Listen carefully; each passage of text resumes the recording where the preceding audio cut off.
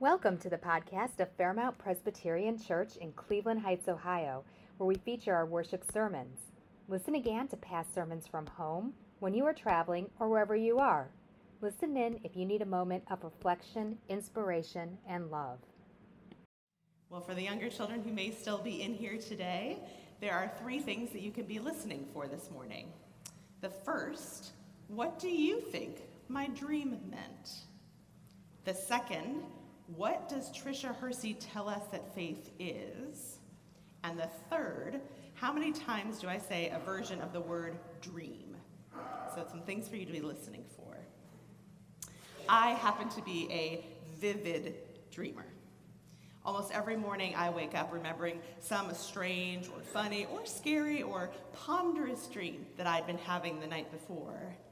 Last week I dreamt that I was at the hospital visiting someone, and I looked down and I realized that I had brought along with me my pet grizzly bear. In the dream, I started wondering why I had pet grizzly bears. That seemed like a terrible idea, and also why I thought to bring it with me to the hospital. And at that moment, the bear got up and it wandered out of the room, and no amount of calling I did for the bear made the bear come back. And I sat in that room thinking, maybe I can find a way to sneak out and nobody will know that it is my fault. There is a grizzly bear roaming the halls of the hospital, terrifying people. And just then the grizzly came back in. It had wandered down to the kitchen, and it found a very large grilled salmon. And I woke up thinking, well, that hospital must have delicious food. Our scriptures are full of stories of people who are also vivid dreamers. We don't hear about grizzly bears in the Bible, but people who fall asleep. And God or an angel appears to them and gives them an important message.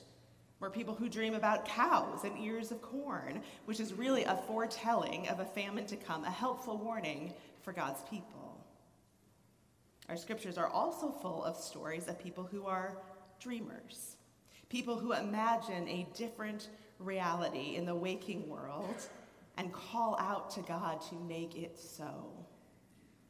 The thing about those kinds of dreams and dreamers is that there is often, or perhaps always, sorrow and grief that when voiced can prompt this sort of dreaming. Mary and the psalmist we heard today are prime examples of this. The difficulties, oppression, pain, and suffering that they have experienced and have witnessed other people experiencing is actually what helps them understand God's dream for how the world could be. You see, Mary is a young and poor woman who has seen the ways in which the world treats her and the ways that the world treats those who are in power. And she dreams of something different. She highlights that in her song, God has brought down the powerful from their thrones and lifted up the lowly. God has filled the hungry with good things and set the rich away empty. She sings this because she believes the angel's words to her that nothing will be impossible with God. I have yet to preach a sermon during Advent where there wasn't a major historical crisis taking place, where there wasn't a heartbreaking story of tragedy being broadcast over television, radio, and the internet, where there wasn't a personal loss unfolding in the life of the congregation and community that I served. And this year is no different. We find ourselves this Advent still living in a weary world. And the carol calls out to us yet again, O ye beneath life's crushing load, whose forms are bending low, who toil along the climbing way with painful steps and slow. Look now, for glad and golden hours come swiftly on the wing. O rest beside the weary road and hear the angels sing. In her book, Rest is Resistance, Tricia Hersey writes, possessing faith is a practice in living on the edge, yet feeling tucked in and protected. If that isn't a great summary of living a life of faith I don't know what is. Living on the edge and yet feeling tucked in and protected. That's the story of God's people that we heard in Exodus and in the Psalms, and that we hear again in Mary's words, a people living on the edge and yet are tucked in and protected by God. You may remember that in the story of Exodus, the people are fleeing. They are fleeing oppression and a life filled with death. God is literally guiding them away from this life. At the end of 430 years, on that precise day, all the Lord's people in military formation left. They left. The Lord went in front of them during the day in a column of cloud, and in the night in a column of lightning. The column of cloud during the day and the column of lightning at night never left its place in front of the people. Now, I'm sure they were terrified. I'm sure they were anxious. I'm sure they were filled with questions about what was happening and what would happen next. But God never left that place in front of the people. Just as God never left Mary. My soul, she sings, magnifies the Lord. And my spirit rejoices in God, my Savior, for God has looked with favor on the lowly state of his servant.